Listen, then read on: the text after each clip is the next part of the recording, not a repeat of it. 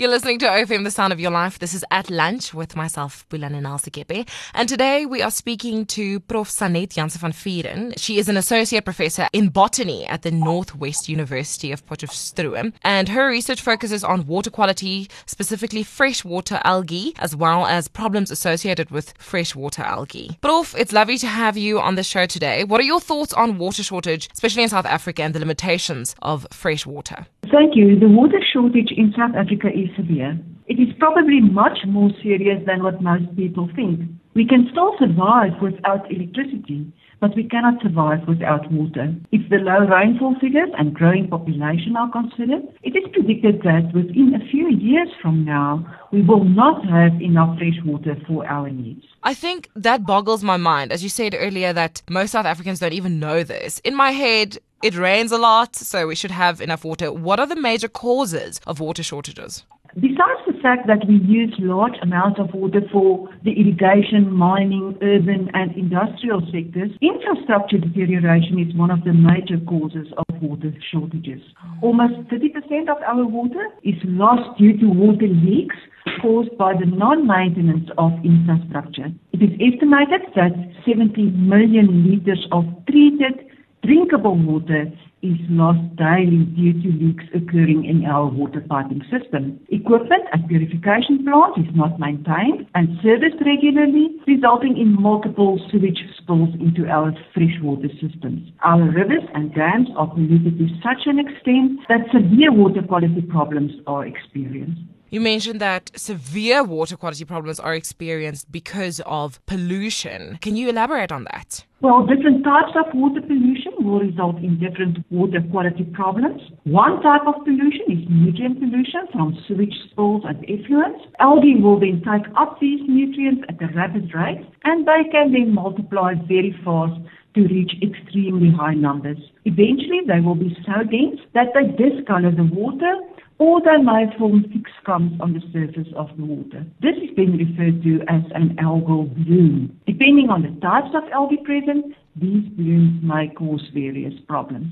One specific group of algae is the so-called blue-green algae or cyanobacteria, which secrete potent toxins that may cause fish kill and the death of animals such as birds or cattle that depend on the water for drinking purposes. If these toxins come into contact with the skin, they can cause dermatitis, including skin irritations and rashes.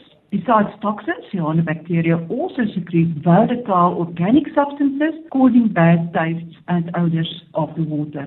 During water purification, it's very difficult to get rid of these toxins and taste and odor-forming compounds, which makes water treatment very expensive. Besides cyanobacteria, there are many other types of algae that can also be problematic. Small microscopic single-celled algae are often responsible for filter clogging, while larger macroscopic filamentous algae may cause problems in irrigation canals. Sure, these algal blooms cause quite a lot of problems. I didn't know that it was such a big problem. Is there anything else that is also causing pollution in our water? Yes, due to the lack of sanitation management, the threat of a variety of waterborne diseases is actually and gradually increasing. We have all heard about the recent closure of beaches in KwaZulu-Natal due to E. coli detected in the water. Exactly the same will happen in our freshwater resources if sewage spills continue. Other harmful parasites, such as Giardia and Cryptosporidium, may also be present in polluted water. Besides nutrients, effluents may also contain a substantial amount of ions, such as sodium, potassium, sulfates, and so on, and these ions increase the salinity of the water. Pollution by mines causes acid mine drainage, while pollution with plastics is becoming a greater concern every day as more and more research is done on this topic. Microplastic particles are found within the tissue of fish that humans consume. Sure, I can hear that you've done a lot of research into what causes these problems, but what are the solutions that can be implemented for the water shortage as well as increasing the supply of fresh water? The problem is that there is only so much that can be done to solve the water crisis in South Africa where there are simply no sources of clean, fresh water left anymore. It is therefore important that something must be done before it is too late. Unfortunately, most solutions are long-term, and it will take some time to implement and see the results. It is important that every individual, every household, and every municipality work together towards protecting the environment. We need to conserve more water. People must stop wasting water. Water should be recycled.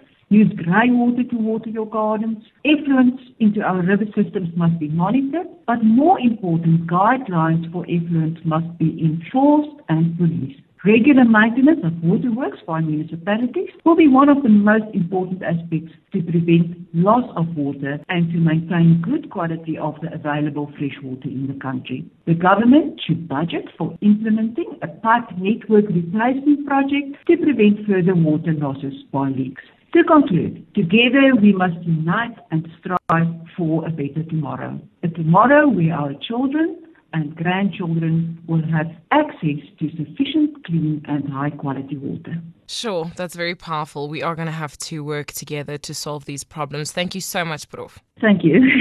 That's Prof. Sanet Janse van Vuuren. She is an associate professor in botany at the Northwest University at the Potchefstroom campus, and she does research in water quality, specifically freshwater algae and problems associated with freshwater. If you want to listen to this discussion again, you can do so on ofm.co.za.